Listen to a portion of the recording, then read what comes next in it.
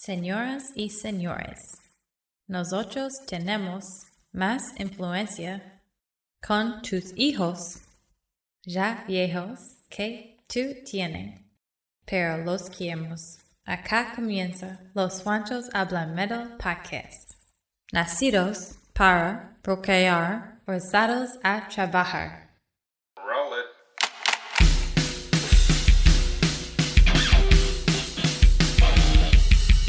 Desde las entrañas del mundo del rock y el metal, acá comienza Los Juanchos Hablan Metal. Bueno, amigos de Los Juanchos Hablan Metal, un capítulo más acá para hablar del rock and roll y el heavy metal que tanto nos apasiona y nos gusta. Soy Juancho Puerto Rock, les doy la bienvenida y de igual forma hoy doy el saludo especial a mi partner Juancho Dios desde Washington DC y también a un invitado muy especial, al Fortín del Caballero Alejandro Barbosa, quien nos va a acompañar en este capítulo especial, pero va a ser Juancho Dios quien nos cuente de qué se trata este capítulo de Los Juanchos Hablan Metal. ¿Qué tal, Juancho? Bueno, mi hermano, hoy tenemos un capítulo especial de este podcast donde vamos a hacer una mesa redonda aquí junto a nuestro invitado especial, Alejandro, el Fortín del Caballero. Una mesa redonda del grunge, hermano, donde vamos a ver si podemos definir cuál de estos álbumes debut es superior, Pearl Jam 10 o Stone Temple Pilots Core. Vamos a medir cada canción, la primera con la primera, segunda con segunda y así consecutivamente hasta que podamos definir cuál de estos álbumes es el mejor. Ojo, los resultados de esta batalla solo reflejarán los gustos de nosotros, obviamente, pues sabemos que en el mundo real la historia es otra.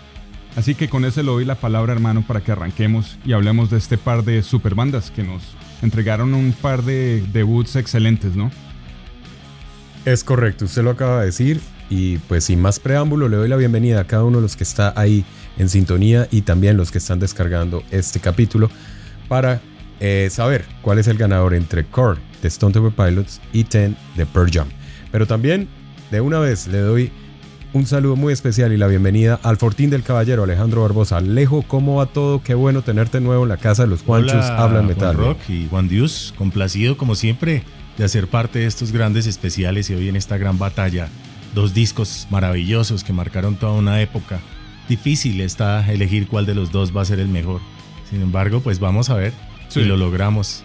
A ver cuál de los dos antepone al otro, ¿no? Para mí los dos son maravillosos, pero bueno, de eso se trata la dinámica de este programa y vamos para ello. Es cierto. Y bueno, sin más preámbulo, aquí comienzan Los Juanchos Hablan Metal, hoy con un versus súper interesante y con un súper invitado, así que bienvenidos. Al aire, Los Juanchos Hablan Metal. Bueno, como decía nuestro invitado Alejo Barbosa, el Fortín del Caballero, un tema súper difícil, qué complicado está escoger cuál es el mejor entre estos dos álbums, porque es que prácticamente, y lo digo en experiencia propia, este fue prácticamente mi introducción al grunge. Sí. Sacando a Nirvana, ¿no? Obviamente. Sacando a Nirvana, realmente esa fue la introducción a esta magia del grunge. Porque cuando escuchaba a Nirvana no sabía que eso era grunge. Ni siquiera todavía pensaba que eso era grunge. Pensaba que era una banda de hard rock que se ha pifiado. Exacto, estaba muy pelado. Pero bueno, ya que estamos hablando de este tema de la introducción al grunge, pues quiero preguntarle a nuestro invitado primero que todo, Alejandro, bueno, ¿cuál fue el primer álbum, si está alguno de estos dos, o cuál fue la primera canción, excluyendo a Nirvana, obviamente, de bandas diferentes que hizo que empezaras a escuchar grunge en la vida, hermano? Cuéntanos. Precisamente de Stone Temple Pilots en la voz de Scott Weiland, pues mi primera fue Plush. Pues realmente yo empecé por un álbum que mi hermano llevó a casa. Y en esa época pues era como con la onda de los cassettes, ¿no? Todavía se conseguían cassettes en sitios que hoy en día ya no existen en Bogotá. Y aparte pues de Nirvana precisamente él llevó el core a la casa. Y pues lo escuchábamos y me encantó esa canción. Esa canción que fue un hit mundial fue la que me empezó a mí a meter en este cuento del grunge. Pues estamos en las mismas. Yo también empecé con el core, pero a mí sí me pasó algo raro y es que empecé con el core, inmediatamente empecé con el TEM también. Uh-huh. Y eso fue porque como la pasábamos con Juancho Dios allá en la casa de él, no hacíamos sino escuchar rock and roll.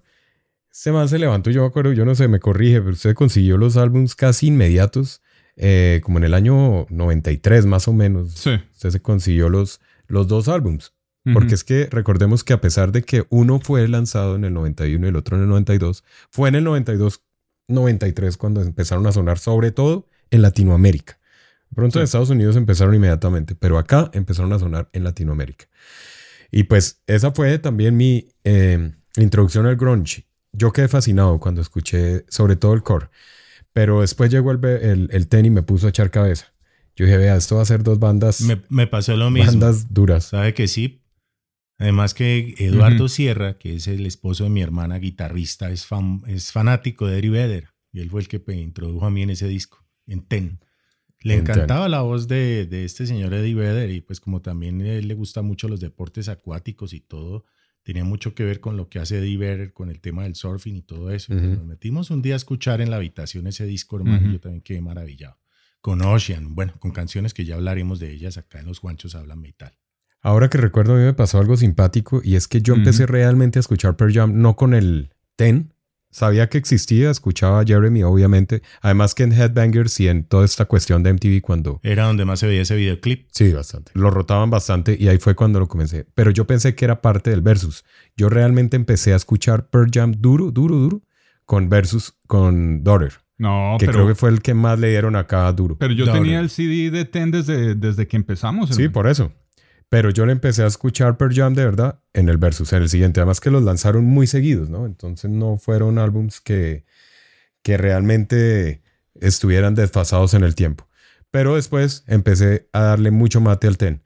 Lo que fue Core para mí hasta el día de hoy siempre ha sido uno de los álbums que me ha apasionado en el rock and roll. Independiente que sea grunge, sea hard rock, no sé, a mí los álbums para mí no tienen distinción en gustos. Y pues le pregunto a Juancho Dius, que me imagino la respuesta, pero se la pregunto para que nos cuente aquí a los contertulianos. ¿Cuál fue mi primera experiencia de grunge? Definitivamente fue Even Flow de Pearl Jam. De grunge. Esa fue la primera canción que escuché. Salía por MTV Latino bastante. Y pues yo quedé fascinado la primera vez que escuché esa canción, hermano. Ese riff de guitarra fue espectacular. La voz, obviamente, siempre que hablábamos de las pintas, de las fachas de los rockstars, yo cuando vi a estos tipos así todos dejados, nada que ver con lo que estaban ofreciendo los de los 80s, me identifiqué más con esa moda que con la de los 80s, ¿sí me entiende? Y sí, yo estaba fascinado con lo que era Pearl Jam al principio. Obviamente Stone Temple Pilots llegó después y se ha convertido en una de mis bandas favoritas de toda la historia. Yo a Stone Temple Pilots los adoro. Pero en cuanto a estos dos álbumes, está difícil ponerlo uno contra el otro, porque sí me costó trabajo. Al final de cuentas, ya saqué mis conclusiones. Bueno, pues ya en un rato los vamos a ver. Y es que estos dos álbumes se volvieron parte de nuestras vidas, ¿no? Sí. Porque es difícil dejarlos ir. Uno siempre está escuchando esta música. Es difícil decir, no lo voy a escuchar. No se puede uno contener las ganas de volver a ponerlo una y otra vez, porque son tan buenos que traen como todos esos estribillos tan pegadizos, tan fuertes, tan llenos como de vigor. Sobre todo que trae esa melancolía de esa época, que era lo que uno encontraba en esta música grunge, que uno a veces se quedaba como dormido escuchando esa música y uno como que se dejaba llevar, era por la depresión, la melancolía, el dolor, que estaba inspirada, ¿no? Metida muy fuerte en cada una de las letras de estas dos bandas. Definitivamente, y, ¿no? sí. Disfrutaba al máximo los dos discos. Sí, es difícil. Cierto. La verdad la decisión no va a estar fácil, pero bueno. Es cierto. Bueno, pues a Pearl Jam le quedó más fácil porque competía prácticamente entre el 91 y el 93 con dos álbums, mientras que Stone Temple Pilots estaba metido en la mitad en el 92 con solamente Korn y les hizo la guerra. Algo que tenía Pearl Jam, que destacaba mucho lo que era la cultura grunge, era las fachas, las pintas, como decía Juancho Dius, cosa que no tenía mucho Stone Temple Pilots. Stone Temple Pilots siempre ha tenido una identidad en fachas muy diferente, sobre todo cada uno de sus integrantes, ¿no? Eran muy icónicos dentro de la banda. Ninguno me parece a ninguno. O sea, ninguno tenía la facha del otro dentro de la banda. Pearl Jam sí. Así es. Scott Weiland jugaba con su pelo, siempre. Se caracterizaba por sus colores. Era lo que llamaba como la atención. Sí. Sí, no, el hombre era tirando a Kurt Cobain con sus bucitos rotos y... sí. Harapiento. Echaba a perder. sí. Todo dejado. Ahí todo on the ground. Vagabundo. Sí. Sí, no, yo creo que sí trataba de algo de asimilar la estampa de de Kurt Cobain. Mientras que los demás de la banda, pues cada uno tenía su identidad. El bajista con sus típicas pintas decentes de zapatos Coca-Colos y demás, esta cuestión que siempre lo he identificado, ¿no? Él siempre se ha vestido todo gentleman, ¿no? Todo elegante. Sí, todo no, es más rockabilly, más cincuentero que todo. Ahí sí. en la banda. Unas pintas bacanas, con la camisa de bolos y todo, ¿no? Sí. Exacto. Los hermanos de Lío. El guitarro muy rock and rollero, muy jarroquero ahí con sus fachas jarroqueras. Ese sí tenía una facha jarroquera, al igual que el baterista. Pero pintas de grunge, Stone Temple Pilots no es que tuviera mucho, pero bueno. Obviamente después sí vinieron evolucionando con sus pintas, pero Pearl Jam siempre mantuvo esa estampa del grunge neta, que eran las bermudas largas, los tenis, las camisas a cuadros, camiseta debajo y bueno, esa actitud del grunge brincando por todo el escenario y demás. Cosa que hoy en día me aterra, ¿no? A ver cómo están. No, pero bueno, no. Vamos a empezar a darle ahí. No vamos a influir en la votación. Bueno, como les decía, el álbum, y empezamos con esto. El álbum que empezó realmente con este cuento fue Ten. Este álbum fue publicado el 27 de agosto, día de mi cumpleaños, vea usted, en 1991. Es que estamos hablando ya de hace bastante tiempo. Fue relanzado el 24 de marzo del 2009, grabado en la ciudad de Seattle y es catalogado dentro del género grunge, rock alternativo de la época de los 90. Obviamente esto hizo que este fuera como el primer impacto de la gente con respecto a una banda diferente a Nirvana que se incursionara con tanto éxito en el grunge. Logró entrar directamente en la lista Billboard 200 de los Estados Unidos y pues obviamente venía todo el auge de Nirvana, venía todo ese auge del alternativo, entonces les tocó muy fácil. Al que le tocó más difícil fue a los de Stone Temple Pilots porque ya venía este álbum ganando territorio, no solamente en los charts, sino también en MTV, con los videos. Además porque le salió un competidor fuerte que fue Dirt también. El mismo mes que salió ese disco, estaba saliendo Dirt y Alice in Chains. Sí, claro, y estaba Soundgarden también ahí metido. Y bueno, estos más fueron de los últimos. Prácticamente Stone Temple Pilots fue de los últimos, pero de los que posesionó luego su álbum casi en los primeros puestos, pasando a muchos. Porque Soundgarden estaba Alice in Chains, como dice Alejo, estaba obviamente todavía rotando en los charts, a pesar de que fue un año después, porque este fue lanzado el 29 de septiembre de 1992, catalogado dentro de los mismos géneros, grunge, rock alternativo, pero le sumaron el hard rock, que es lo que siempre he identificado también algo del sonido de los Stone Temple Pilots. Ellos no han dejado esa vieja guardia fuera de sus raíces. Y bueno, este fue el álbum debut. También este fue lanzado bajo el sello de Atlantic Records y se posicionó en el número 3 de la Billboard 200. Ha sido certificado 8 veces platino por la RIA y ha sido el álbum más vendido de la historia del grunge, hablando dentro de los charts de la Billboard, ¿no? Porque después vinieron las diferentes revistas y magazines catalogándolo como un éxito absoluto y rotundo. Esto le sacó la piedra de Eddie Vedder bastante, porque estos manes dieron aquí el reinado de nosotros y llegan estos manes de un día a otro y lanzan una vaina espectacular. Ya en el 2017 se lanzaron una reedición para celebrar los 25 años del lanzamiento del álbum. Es que, hermano, estos álbums son historia patria ya. Estamos hablando de casi 30 años de buen rock and roll. Algunas personas hasta el día de hoy no son muy amantes del grunge. Respetable la decisión, pero créanme que estos álbums son joyas que hay que tener en la colección. Yo pienso que estas canciones, además que son álbums que no volvieron a sonar. Ya los sonidos de las dos bandas, y no sé ustedes qué opinan, pero tanto el Ten como el Core de Stone Temple Pilots fueron álbums únicos dentro de las carreras de las dos bandas. Nunca más volvieron a sonar igual las bandas. Fueron evolucionando su sonido y jamás volvieron a hacer lo que hicieron con estos álbumes debut. No sé ustedes qué piensen. Bueno, mi opinión acerca de esto es que es cierto, las dos bandas evolucionaron. Una mejoró y la otra se fue por otro lado completamente. Pero ya vamos a hablar de eso más adelante. Porque empieza a interferir usted en la votación. Ya vamos a decir. Bueno, pero sí bien. Evolucionaron en sonido, ¿no? Sí, Stone Temple Pilots nunca volvió a sonar igual. No sacó un álbum igual al Core. Y lo mismo... trataron de hacer algo con el Versus parecido, pero no, igual, definitivamente si uno se pone a comparar los dos álbumes de Pearl Jam, siempre hay diferencias en cuanto a sonido. Entonces, hermano, sí, pues empecemos con la votación para empezar a avanzar en el tema, empezar a seguir comunicándonos, pero empecemos con lo que nos concierne, que es lo que la gente está esperando. A ver, ¿cuál irá a ser el campeón de este round, de este enfrentamiento entre el versus y el core? Pero entonces empieza, hermano. Usted nos dirá. Bueno, la primera rola es Once de Pearl Jam en 10 versus Dead and Bloated de Core de Stone Temple Pilots. Démosle el honor a Alejo, nuestro invitado, al Fortín del Caballero, para que empiece en su votación. ¿Cuál elige? Bueno, yo me iría por Dead and Blood.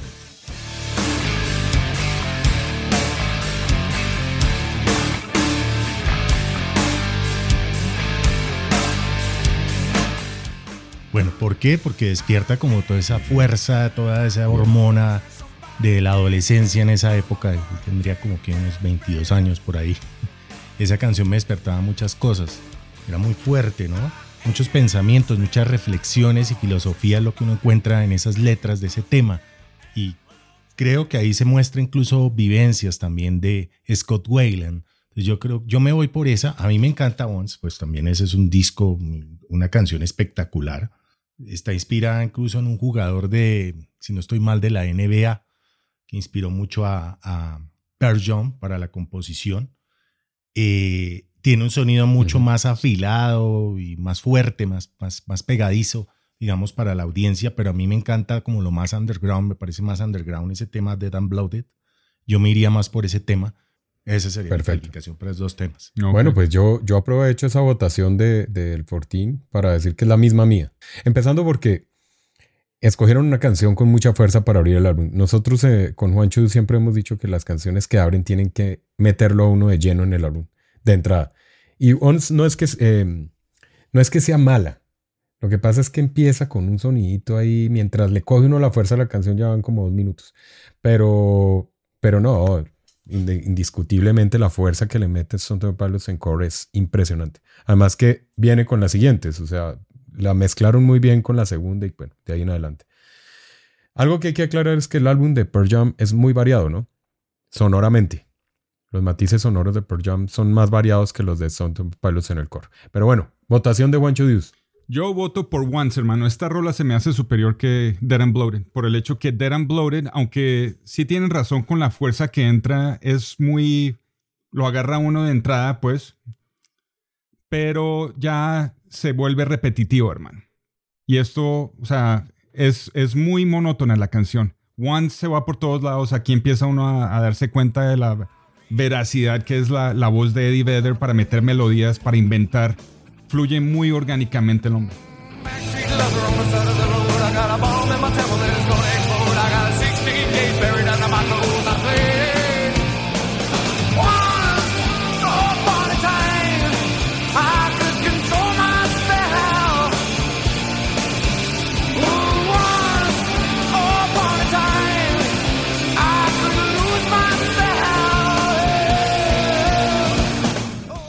La de Dead and Bloated, aunque es bacana con su riff pesado y todo eso, y eso le da la introducción al álbum, se me hace que ya al minuto 3 es la misma vaina.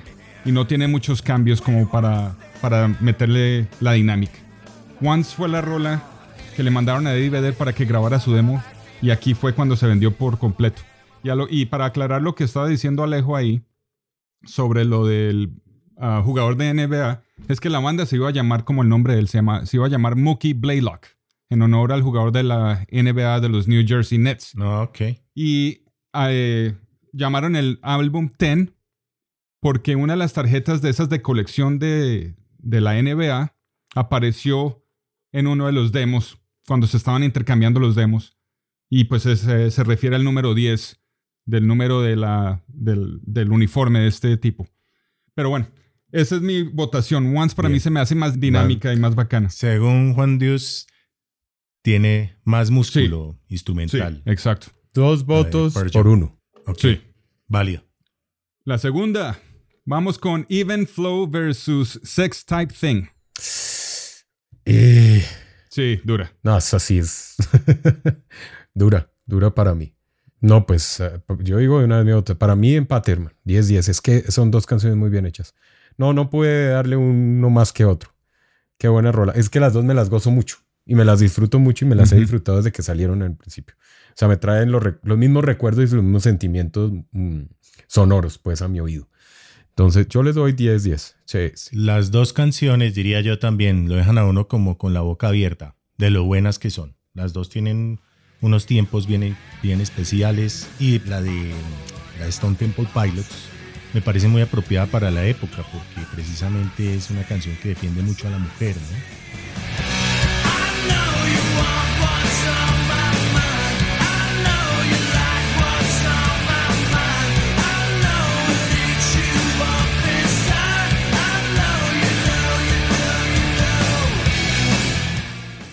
Critica ese machismo de toda la vida, ¿no? Me parece a mí que es una canción que va muy cercana a toda esa labor contestataria que tiene que tener el artista frente a la realidad que vive la mujer, donde la dejan en un segundo plano. Eso ya estaba mandado a recoger y ellos ya querían era ponerla en el lugar que la mujer se merece, ¿no? No solo ellos, sino Kurt Cobain también se declaraba feminista, ¿no? En esa época. Pero ellos en esta canción es donde más se destaca eso, ¿no? La defensa de esa mujer que aseguraba pues este señor Scott Weiland en su momento, que él también tuvo algún problema alguna vez con una chica que vio cómo sufría, ¿no? Y que se inspiró en ella para poder sacar esta canción. Entonces yo ahí le pondría también 10. 10 a Sex Type Thing, se llama, ¿no? Y me iría también con el 10 para Even Flow, que también parece excelente tema. Muy buena canción. Sí, claro. Es un himno total de Pearl Jam, sin duda. Sí. Excelente tema. Yo voy a desempatar este puntaje aquí. Yo lo desempato porque también me pareció difícil, pero como dije, Even Flow fue mi introducción al grunge.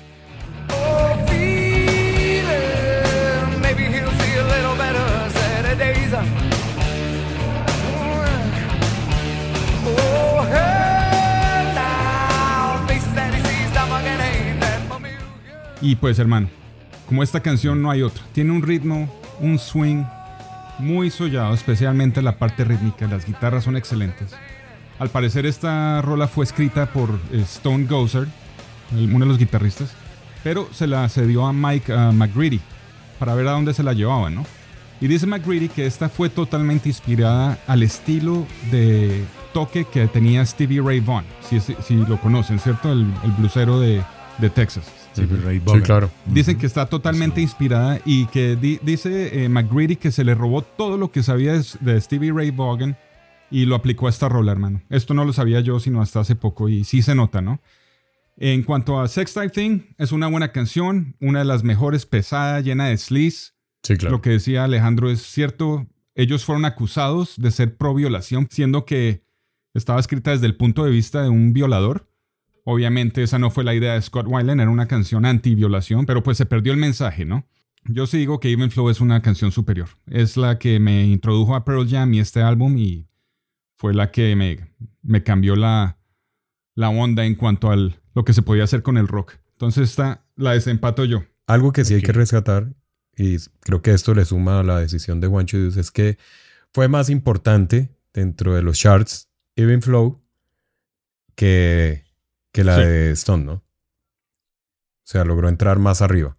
Pero bueno, ahí uno dirá, viene jodido Stone Temple Pilots. Juan David nos tiene jodidos. Pobre Scott Weiland, hermano. Usted que lleva el amor en la sangre por Scott Weiland y demás, hasta Baby Revolver y demás, lo está corchando de una forma brutal con el primer álbum. Se esperaba, yo también esperaba otra cosa por su cercanía a Scott Weiland.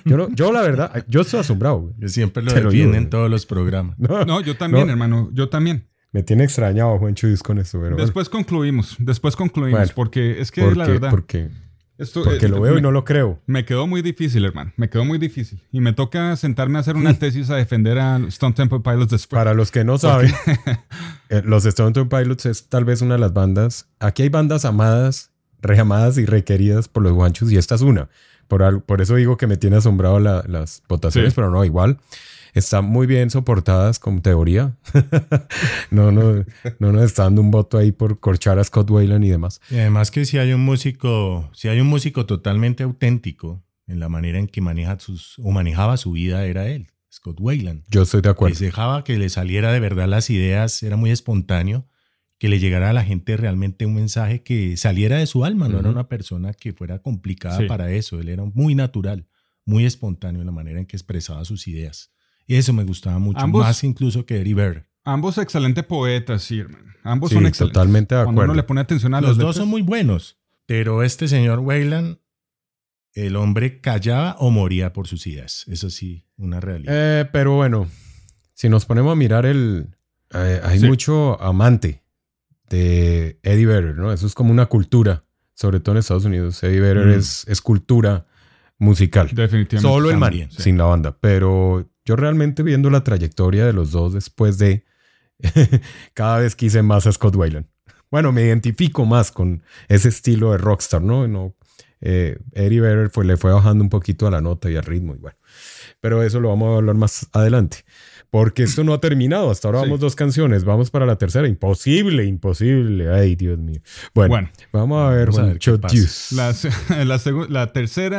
La tercera batalla es Alive de Ten versus Wicked Garden de Core. Empieza usted, Juancho. No, pero es que ahí es muy difícil porque tal vez de las canciones que más escuchábamos nosotros cuando estábamos pelados era Wicked Garden de Stone Temple Pilots. La escuchábamos seguido y nos fascinaba y demás, pero Alive es una canción muy icónica dentro de la carrera también de Pearl Jam, ¿no? Vamos a darle la votación. Yo le pongo empate. No se atreve a decir Porque- una de las Pero dos. ustedes sí... Pero ¿y qué hago? no la van- A ver, ¿por qué, Me Juan? toca Una, hacer, le álgebra voy a decir aquí por para qué. darle Le voy a decir por qué. Una, porque sé que es emblemática. Alive es emblemática de Pearl Jam. Pero Wicked Garden la escucho muy frecuentemente.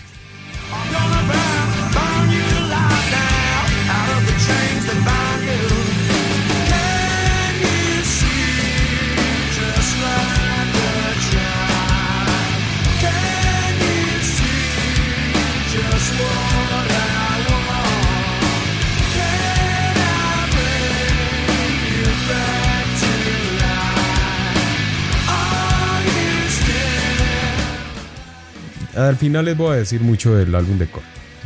Y les voy diciendo que es de los álbumes que más escucho. Entonces pues me queda difícil. Pero también tengo que reconocer muchas cosas del álbum de Ten. Como Alive es una canción emblemática y no la puedo rajar. Pero es que por eso mismo, si Alive es una canción emblemática en la historia del rock, ¿cuál es mejor? ¿Sí me entiende? Wicked Garden o Alive. Eso es lo que hay que comparar. No, pues en ese orden de ideas se le da 10 y a Wicked Garden 9.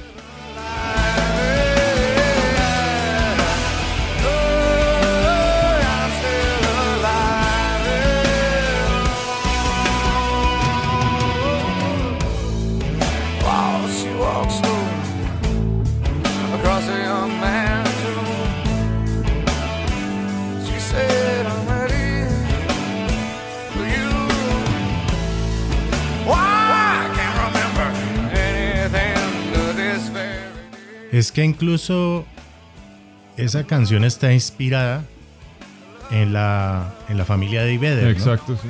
Por eso yo creo que se siente tanto la fuerza de esa canción, porque es autobiográfica. Y los críticos hablan mucho de que se habla incluso de una mini ópera, ¿no? Que es Mama Son, que de ahí viene realmente el eje de esa canción, de Alive. Yo le doy un 10 a Alive de Pearl Jam. Sí, démosle un 10 a Alive y un 9 a Wicked Garden. démosle un Se va 9 ganando. a Wicked Sí. Garden, que es más la misma dinámica, digamos, del grunge de esa época, ¿no? Es la depresión constante, la melancolía. Es interesante la canción, sin embargo, pienso que refleja eso, ¿no? Tiene una muy buena base, rockera, y la línea vocal es espectacular de Scott Weiland, pero entre las dos me quedo con la de...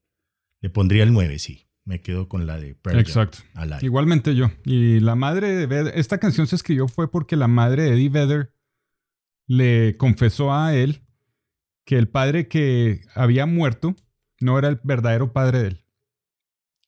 ¿No? Durísimo. Sí. Y pues él tenía hermanos y todo, y al parecer el papá no era, o el padrastro no era muy amigo de él. Lo trataba muy mal. No, no abusado físicamente, sino lo maltrataba mentalmente, ¿no? Como lo trataba como hijo adoptado, pues. Y él nunca entendió eso. Y dice Eddie Vedder en una entrevista que sintió alivio cuando supo que él no era el papá de él de verdad, porque entonces sabía que no era el odio del padre de la sangre, ¿sí me entiendes? Sino de un tipo que no tenía nada que ver con él. y que el verdadero padre de él lo conoció 2 veces, era un músico también, y nunca interfirió en su vida, sino al final, ya cuando murió el padre de él, le mandó una guitarra española con la mamá, le dijo, le regalo esto. Y él no sabía de quién se trataba, sino hasta después. De ahí sale la canción, muy interesante. Yo le doy el puntaje a Alive, aunque Wicked Garden es una de mis favoritas de Korn, ¿no? Sí, total, es una buena rola. Y pues Alive es una de esas canciones que ha sido trillada, sobre todo aquí en los Estados Unidos, esa la ponen en el radio todos los días, hermano. En cualquier lado. Sí. Entonces, pero sí hay que decir que es una una de las más super coreadas. canción. Sí, allá. hermano, es una super canción. O sea, no se puede negar. Entonces, Alive se gana mi puntaje aquí. Sí, de hecho está catalogado así como un himno de los Pearl Jam, ¿no? Bueno, bien. Es que es un canto a la vida. Sí. Total. Bueno, vamos con la siguiente. Why Go the 10 versus No Memory con la de Sin. La vamos a poner juntas, ¿no? Porque No Memory juntas. es una canción. Sí. Entonces, No Memory, Sin. ¿Quién arranca? A ver, Alejo. Me dice que es Why Go, ¿no? Sí, Why Go.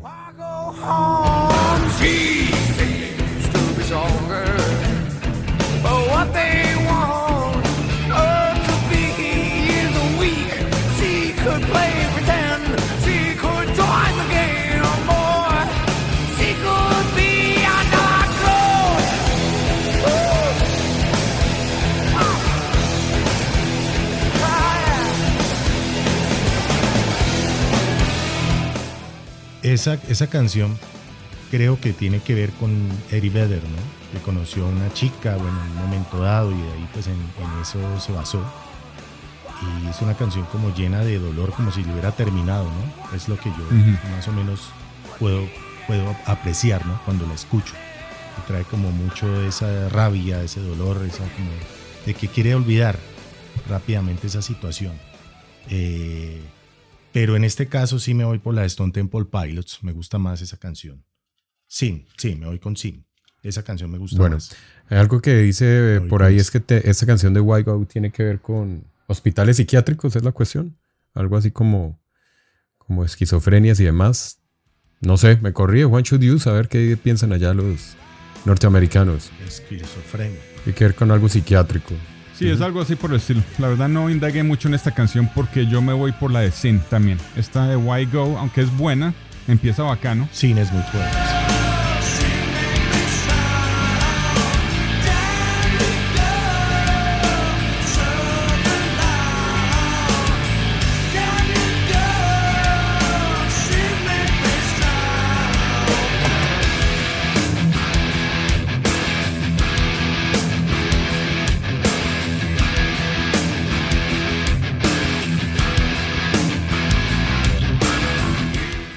Sí, tiene un buen bajo, ¿no?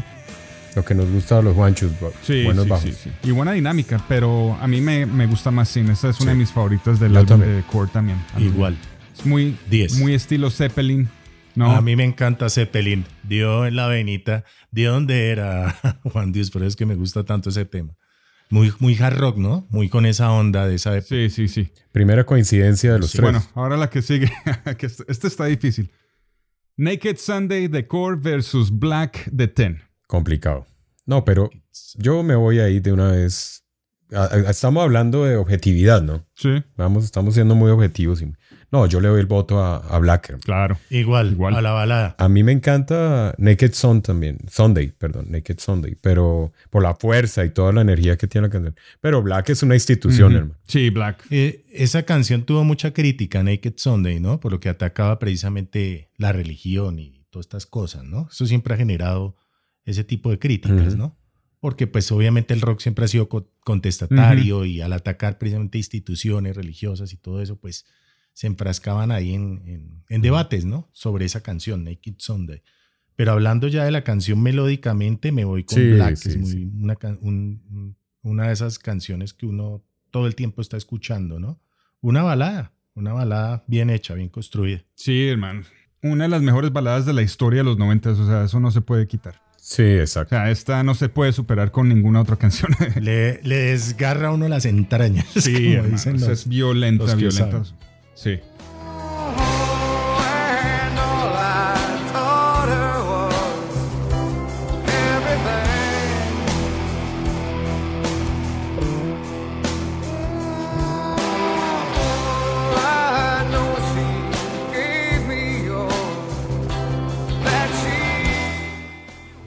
bien armada, la voz de Eddie Vedder ahí es espectacular. Aparte de que... Muy bien hecho. Para mí eran las canciones que yo más escuchaba con el Ten. Iba directo a esa canción, Juancho me conoce, yo iba directo a esa. Primero escuchaba esa y después las otras. Directo a la yugular.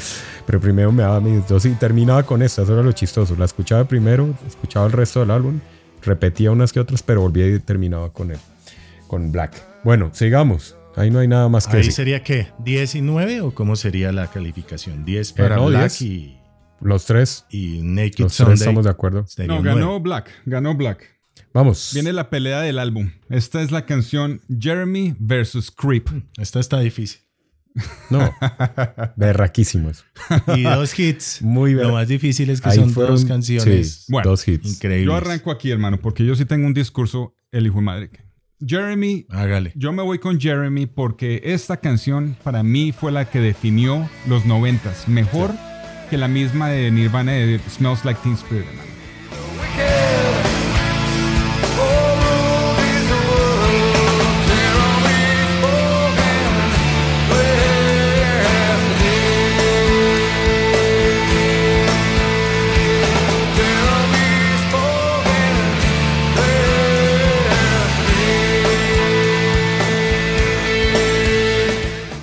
Esta historia fue real, hermano. Jeremy fue un niño que se suicidó delante de sus compañeros de colegio. Eso pasó en Texas en el 91. Se voló la cabeza. Eddie Vedder leyó la historia en el periódico y escribió la rola, ¿no? Una de las razones por lo que esta canción me impactó, obviamente, fue el video, hermano. Ese video es lo más perturbador que he visto en mi vida. Y eso que fue editado. Fue censurada el final, ¿no? Pues lo cambiaron. Sí. Le quitaron un pedazo porque era más explícito. Porque en la versión original muestran a Jeremy metiéndose el revólver en la boca.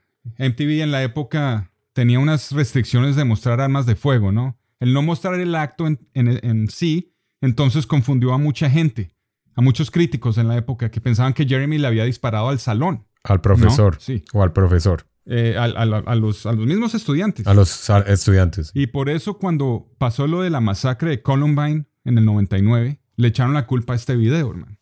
¿No? Porque no sabían que habían editado que que el pelado se había suicidado. El caso es que es una canción espectacular, todavía me da escalofríos, muy impactante, y la música es inquietante, hermano. Y las letras. Es desgarradora. Le pone a uno los pelos de punta. Es muy intensa. Sí, es muy violenta. Las letras de Eddie Vedder acá, hermano, pucha, son directas en ciertas partes, pero en otras como que da pistas, ¿no?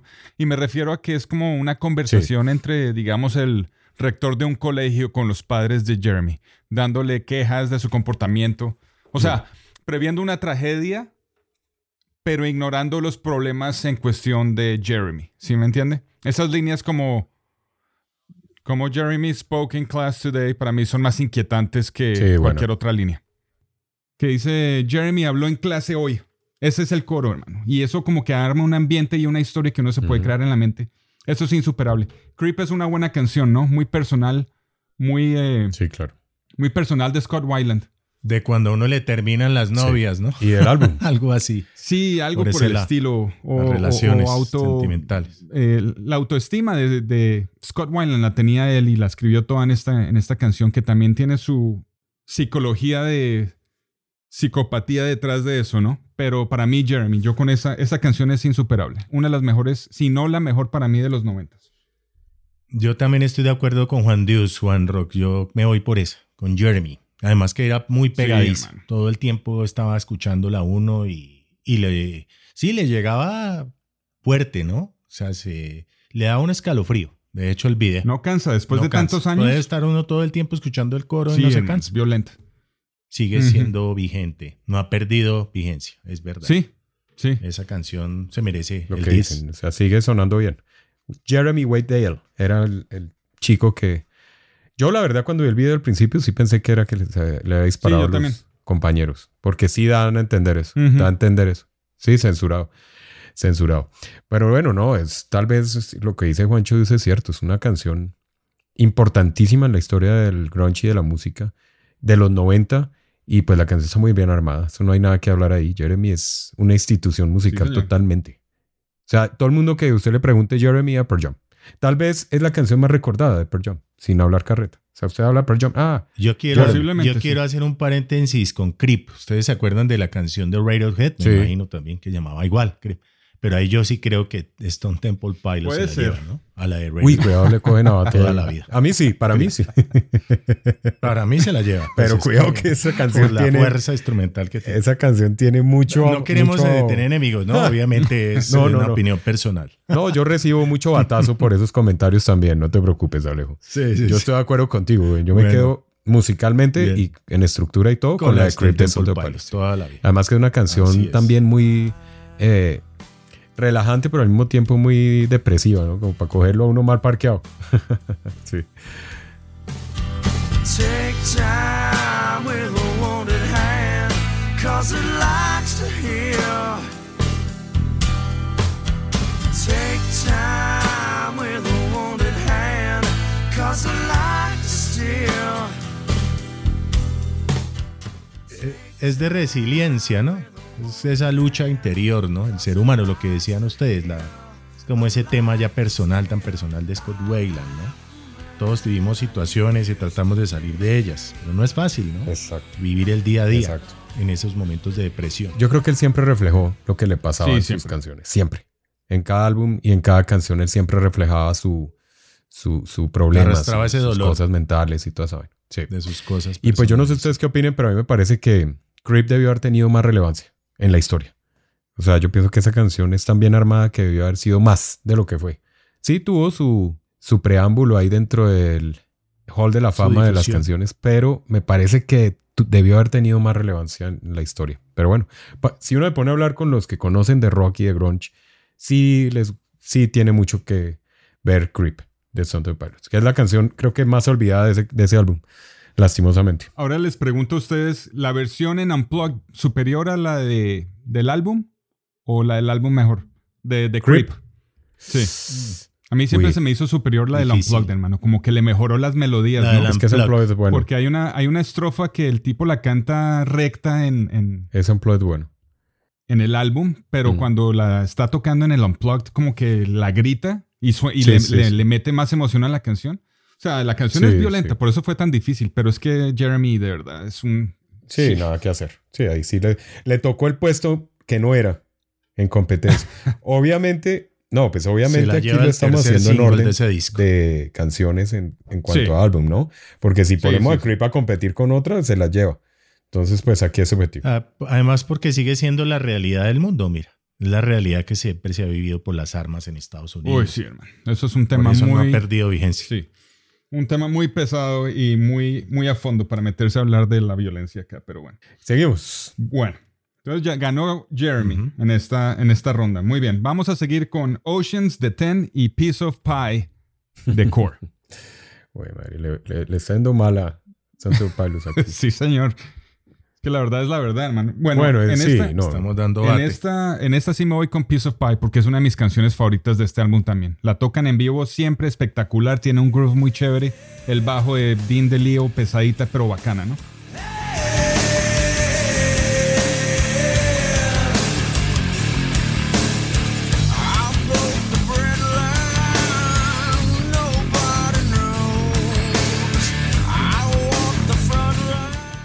Yo me quedo con Piece of Pie acá. Yo Oceans, también. medio lenteja. Sí, pero es también muy icónica de la banda.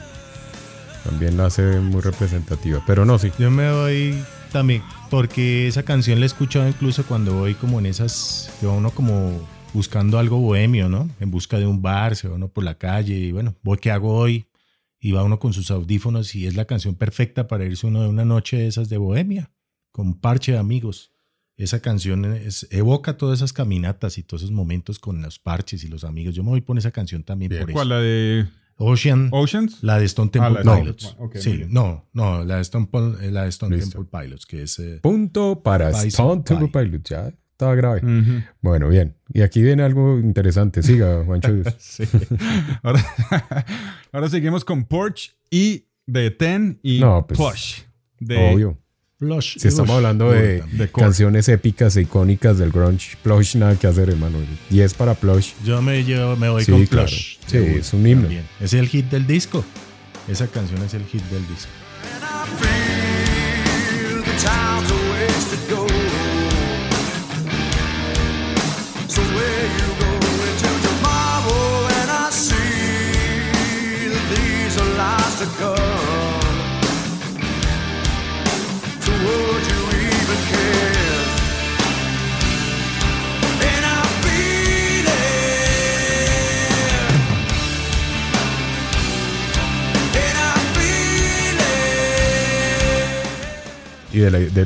y es otro hit de la historia del grunge, o sea, sin duda. Sí. Plush, Yo nada diría hacer. que resume la esencia del disco, ¿no? De Core, esa Sí. canción. Es lo que nos quieren dar a entender emocionalmente en la banda. Sí, de hecho fue el sencillo que más rotó y más sonó. Entonces, nada, pues ahí hablando de Black y de las demás, pues ahí toca darle su merecido. Ahí hay otra historia, Juan, dura, ¿no? Porque está inspirada también en una niña, ¿no? Que la encontraron muerta. Sí. Y de ahí salió la composición, ¿no? El significado tan grande que tiene la vida, ¿no? En el ser humano. O el fin de la relación más amada también puede llevarse a ese lado, ¿no? Ok. Sí. Pero realmente Oiga, es yo muy les fuerte, hago una muy pregunta. interesante el contenido lírico de esa Viendo canción. esta cuestión de las letras y estos genios compositores que eran, o que son algunos que todavía están vivos.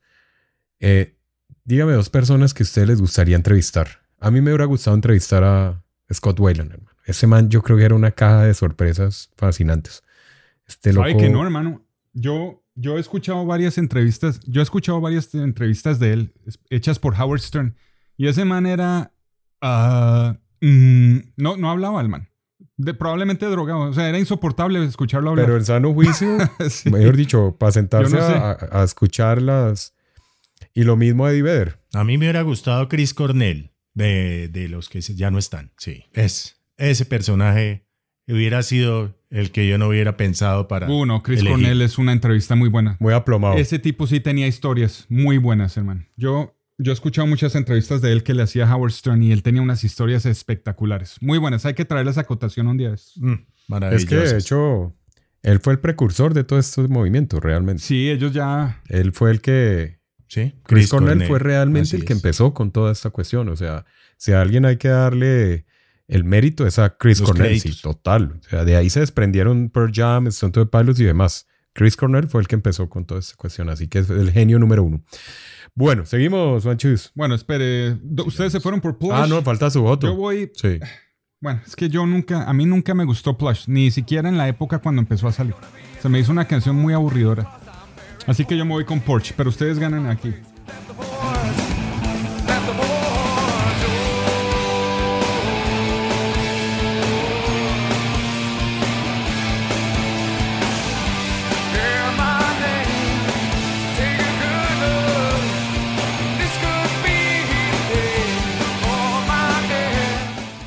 Pero eso sí es opinión mía nomás. A mí nunca me gustó esa canción, la verdad. No fue una de las que me entró.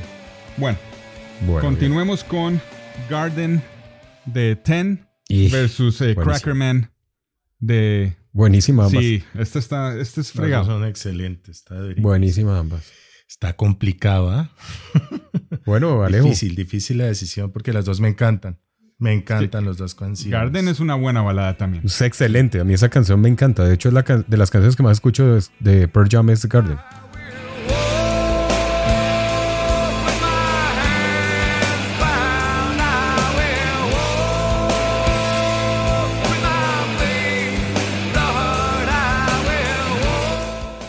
Bueno. Sin duda. O sea, es de mis favoritas de Pearl Jam. Con la mano cerrada en un puño. Garden. Me voy con Garden. Okay. Sí, Garden, excelente. Me voy con esa canción. Sí. Igual, aunque Crackerman es una... Además porque esa es la voz... Sí. Es buena esa rola. voz de ver espectacular. Sí. Que va muy acorde con la guitarra. Llena de tensión. Sí, señor. Le hace uno, le pone a uno a palpitar de verdad el corazón. No, y ese coro, el coro es muy emotivo. Sí. Y la versión acústica, o sea, la a pesar han visto, de que es fascinante también de esa canción. Sí. De Garden. No, sí, ahí grave, o sea, Crackerman es violentísima. O sea, son dos canciones que escucho seguido. Es que es también muy buena. Muy movida. Pero, muy bueno, yo les doy un empate ahí. Sí, es que son muy violentas ambas. No, yo sí. No se puede dar empate, hermano. No, sí, claro que sí. Garden es superior, viejo. Crackerman es una canción rock and rollera bacana. Por eso, a mí me gusta.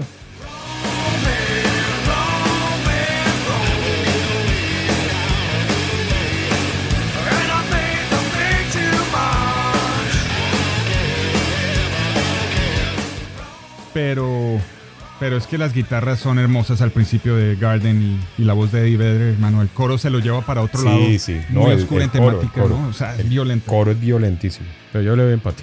Ahí como por salvar la de Stone Temple Pilots. Sí. Van 2-1. Sí, se la lleva igual Garden. O sea, yo me voy más por Garden, pero pues me gusta salvar ahí la de No, Crackerman. entonces son tres puntos para Garden. Nada de empate. Ya dijo 3. Crackerman muere. Bueno. ¿Qué quiere que gane el Ten? Ahí le vamos a dar gusto. Bueno, las otras dos. Bueno, siguen 2 canciones porque aquí queda una de Stone Temple Pilots que es Where the River Goes. Sí. Versus Deep y de pronto versus Release, ¿no? Bueno, ahí ya Release, yo puedo decir algo personal y es que ahí ya los dos álbumes fueron como flojongos ahí para el cierre. O sea, debieron haber cerrado con canciones más violentas. No sé, esas dos últimas de ambos álbumes son como flojongas. En esa canción, yo, por ejemplo, iría por el When the River Goes porque va muy de la mano del concepto de la portada del disco. Porque trae precisamente esa de que la humanidad siempre ha tenido la maldad. Y uno se pone a mirar esa portada de Core. Viene Eva, ¿no? Dentro de una esfera, como si una pitonisa estuviera viendo esa esfera donde viene el árbol y viene Eva y viene la manzana. Pero viene como de toda esa historia de que el ser humano viene de esa situación, ¿no? De la prohibición, ¿no? De lo prohibido es lo más apetecido, diría yo. Es una frase que puede sonar como... Pero sí, venimos de allá, venimos del pecado, ¿no? Entonces yo por ese lado me iría por esa canción, porque es casi que la canción que le da el culmen al disco, ¿no? Es When the River Goes, eso es.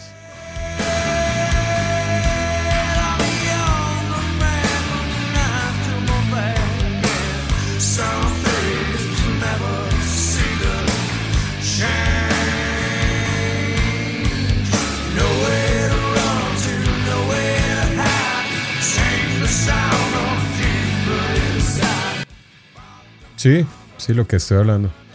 Debieron haber cerrado con algo mejor, pero bueno. No es mala, pero pues no, ahí pierde la intensidad de todo lo que había hecho el álbum.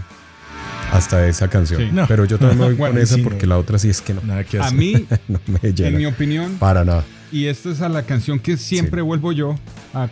Contrario a lo que dice Juancho Roca, a mí se me hace que Where the River es una de mis favoritas de Stone Temple Pilots de la historia.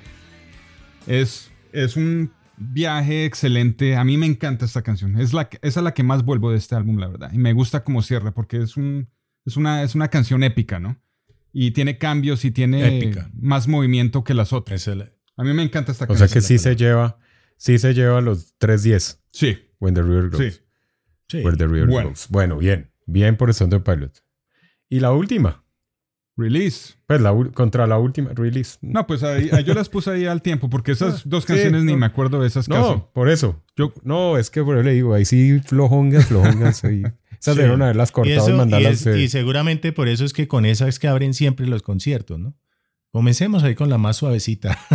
Pienso yo que puede ser, ¿no? Lo que digan los de Pearl Jam. Es lo más raro. Sí, a mí tampoco. Bueno, y pues vamos entonces con la sumatoria del puntaje y la decisión final de los Juanchos y de nuestro invitado, el querido Fortín del Caballero, que nos acompaña en esta, para ver si desempatábamos esto. Y sí, parece que sí se desempató. Vamos a ver. Entonces, se desempató, pero estuvo muy cercana el puntaje, hermano. No, es que son dos muy buenos álbumes. Son joyas musicales que son... Sí, espero que estoy aquí calculando. Y lo que yo decía al principio, es un álbum que tuvo un sonido único dentro de la carrera de Stone Temple Pilots. Nunca más volvieron a sonar igual a como sonaron en el core. Y eso lo avalo mucho y me encanta porque precisamente fue un álbum diferente dentro de la carrera de la banda. Pearl Jam trató de hacer lo suyo con el Versus y de ahí para acá fue un descalabro. Para mí. Sí, igual. Porque si ustedes le preguntan a mucha gente, sobre todo allá en Estados Unidos, aman todo lo que ha sido Pearl Jam hasta el momento. Pero yo personalmente, a mí me daría pereza ir a un concierto de Pearl Jam hoy en día. Huevucha. Es que es un concierto demasiado calmado, hermano. Por más que traten los manes de tocar las canciones del Ten, del Versus, ya la estampa de ellos, o sea, no sé qué le pasó a esa banda. En mi concepto, no en mi opinión, ¿no? Aquí ya escucho los bates, porque hay mucho purista de Pearl Jam. Otra de las cosas es que ellos trataron de alejarse del álbum de Ten bastante. Después de que salió. Yo creo que uno de los problemas que tuvieron fue que, y por eso ganó este álbum, ganó Ten.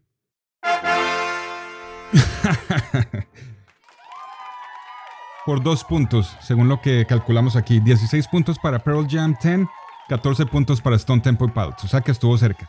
Pero lo que iba con esto es que ellos se trataron de alejar de este álbum por el hecho que, por ejemplo, Kurt Cobain a este álbum de Ten le dio palo, ¿no? Y eso como que los afectó porque aunque ellos venían de la época del punk y se convirtieron en grunge, este álbum es muy jarroquero a la hora de la verdad. Hay mucha guitarra, mucho solo de guitarra, mucho Led Zeppelin, mucha banda setentera, ¿no? De influencias aquí. Sí, claro. Y el hecho que Kurt Cobain haya dicho que este álbum, por tener tantos solos de guitarra, era muy alejado de lo que era la esencia del punk, eso como que los afectó. Hasta el mismo bajista de Pearl Jam en estos días ha dicho que le gustaría volver a remasterizarlo sin tanto reverb y sin tanta enfoque a las guitarras, que a mí se me hace increíble, ¿no? Leyendo entrevistas de eso. Se me hace increíble que le echen tanta tierra a un álbum de estos, ¿no? Y... un clásico. Bueno. Sí, la conclusión mía es esa. Pues, el álbum de Pearl Jam es superior. No sé. Y yo creo que también fue por el hecho que llegaron con tanta fuerza, hermano. Porque este álbum es casi perfecto, ¿no? A la hora de la verdad. Es como uno de esos debuts que nadie se espera, como el de Guns N' Roses, que llega y agarran y arrasan y todas las canciones son buenas, ¿no? Que ya no lo pudieron superar, ¿no? Ese Ten estaba destinado a eso, ¿no? A darle esa forma, ese músculo, ¿no? A la escena que se vivía en ese momento en Seattle, ¿no? Sí. Pero mira, Alejandro, Stone Temple Pilots llegó con un álbum muy burdo, ¿no? Como muy pesado, o sea, le metieron muchas cosas. Es un buen álbum, a mí me gusta. Pero ellos se hallaron, fue después en el tiempo, hermano. Y fueron evolucionando a un hard rock más experimental. Si yo pongo a Ten con Purple o con el de Tiny Music, sí, esos dos álbumes le ganan a Ten, en mi opinión. ¿Sí me entiende? Pero Core sí tiene como mucha redundancia en ciertas canciones, como que les faltó meterle más cosas. No se habían hallado todavía. Lo mismo con la voz de Scott Weiland. Ellos, Robert DeLeo decía que en esa época él no se hallaba, que estaba tratando de emular a mucho músico, a mucho cantante de ese entonces. Entonces como que no tenía la voz definida. El mismo Ricky Rackman, que fue el host de Headbangers Ball, tuvo un encontrón con Scott Weiland al acusarlo en el aire de ser una banda, Stone Temple Pilots era una banda que se copiaba de todos. Lo que hizo que Weiland cancelara unos shows importantes en MTV. Le tocó a Ricky Rackman llamarlo y disculparse. Pero esa fue la fama que se ganaron por ese álbum. Sí, se estaba muy cansado de que lo cuestionaran todo el tiempo. Estalló el hombre.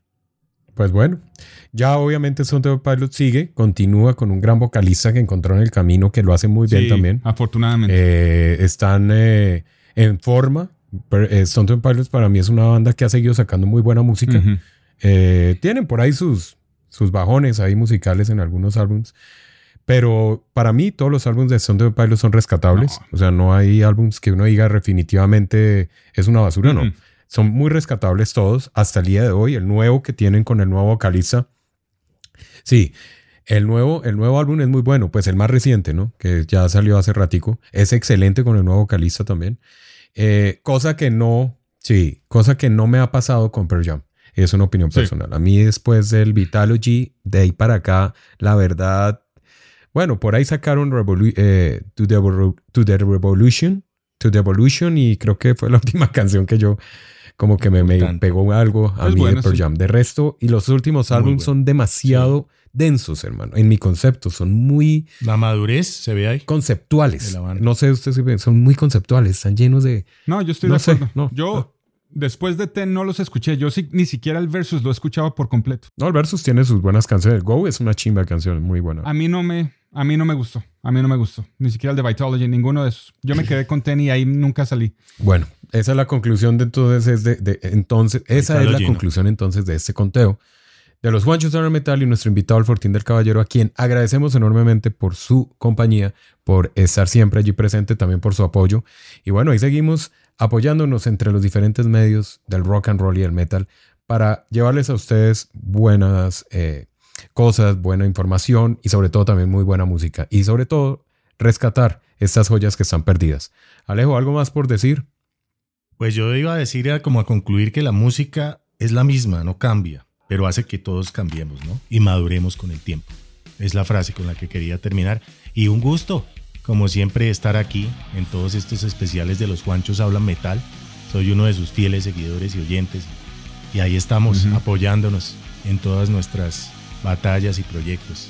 One Dios, One Rock. Alejo, haga su blog de sus proyectos. ¿Qué tiene programado? ¿Qué se viene con el Fortín del Caballero? Su página, sus programas. Yo me Cuéntenos. he inclinado hacia el rock duro en castellano, como ustedes lo han podido ver en el canal. He estado trabajando muy fuerte al canal. Ya hicimos unas 2 temporadas. Ya llevamos una temporada con el rock duro de España y el rock duro de Argentina. Inicié ya la 3ª entrega con rock de México. Entonces vamos a tener bandas como Transmetal, Coda, vamos a tener al Tri. Y arranqué con Luzbel, que pues por supuesto es una de las bandas más emblemáticas del heavy metal en México. No solamente por Raúl Greñas, que ustedes saben que Raúl estuvo en Inglaterra cuando era muy chico aprendiendo guitarra y hizo parte de esa gran banda Red, sino que él es uno de los, yo digo, de los estandartes que se da el lujo de decir que estuvo 16 años sumergido en el alcoholismo y salió. Logró ver la luz al final del túnel y hoy día volvió con la banda, con Luzbel. Tiene todos los derechos. Tuvo unas discusiones fuertes con Arturo Wizard, que en paz descanse, porque no sé si ustedes saben la historia de Luzbel con U y Luzbel con B. Luzbel con U es la banda original de Raúl Greñas, con Antonio Morante, La Rana. Fueron los que formaron la banda. Cuando este señor se sumerge en el alcohol, Arturo Wizard quiso no dejar morir el proyecto y vuelve con Luzbel con B, de vino. Luego el señor sale de su alcoholismo y ya en sano juicio y lúcido, pues se va con todo su tema legal, le gana los derechos a Arturo Wizard y por supuesto pues ahí está Luzbel, así que los que lo quieran ver, ahí está en el canal de esa historia de Fortín del Caballero en YouTube. Bueno, Alejo, pues ahí está Fortín del Caballero para que lo sigan ahí en los canales de YouTube, en la página. Tiene cosas muy interesantes como siempre. Es una carrera que ha hecho Alejo Barbosa durante muchos años. Yo he sido parte de esa historia. Lo he seguido desde muchos años y sé todo lo que hace para todo el beneficio del rock y el metal, no solamente internacional, sino también nacional. Un precursor del rock nacional también acá. Muy bien, un aplauso para Alejo, nuestro invitado de esta noche, y con eso damos fin a este capítulo de Los Juanchos Hablan Metal con Juancho Dius, quien les habla, Juancho Puerto Rock, y este versus, para que ustedes den su opinión, ahí nos lo pueden hacer saber, inclusive en el canal del Fortín del Caballero pueden dejar su opinión. Alejo, muchas gracias, un abrazo rockerísimo. Juancho Dius, igual forma a ustedes, a cada uno de los que descargan estos capítulos y que están siguiendo a los Juanchos, un abrazo de rockero, y no olviden que el rock sin historia es un rock sin futuro. Cuídense mucho, nos vemos en una próxima. Bueno, gracias, Alejo. Gracias, Alejito, cuídate mucho, hermano, estamos hablando. Así es, gracias. Chao, chao.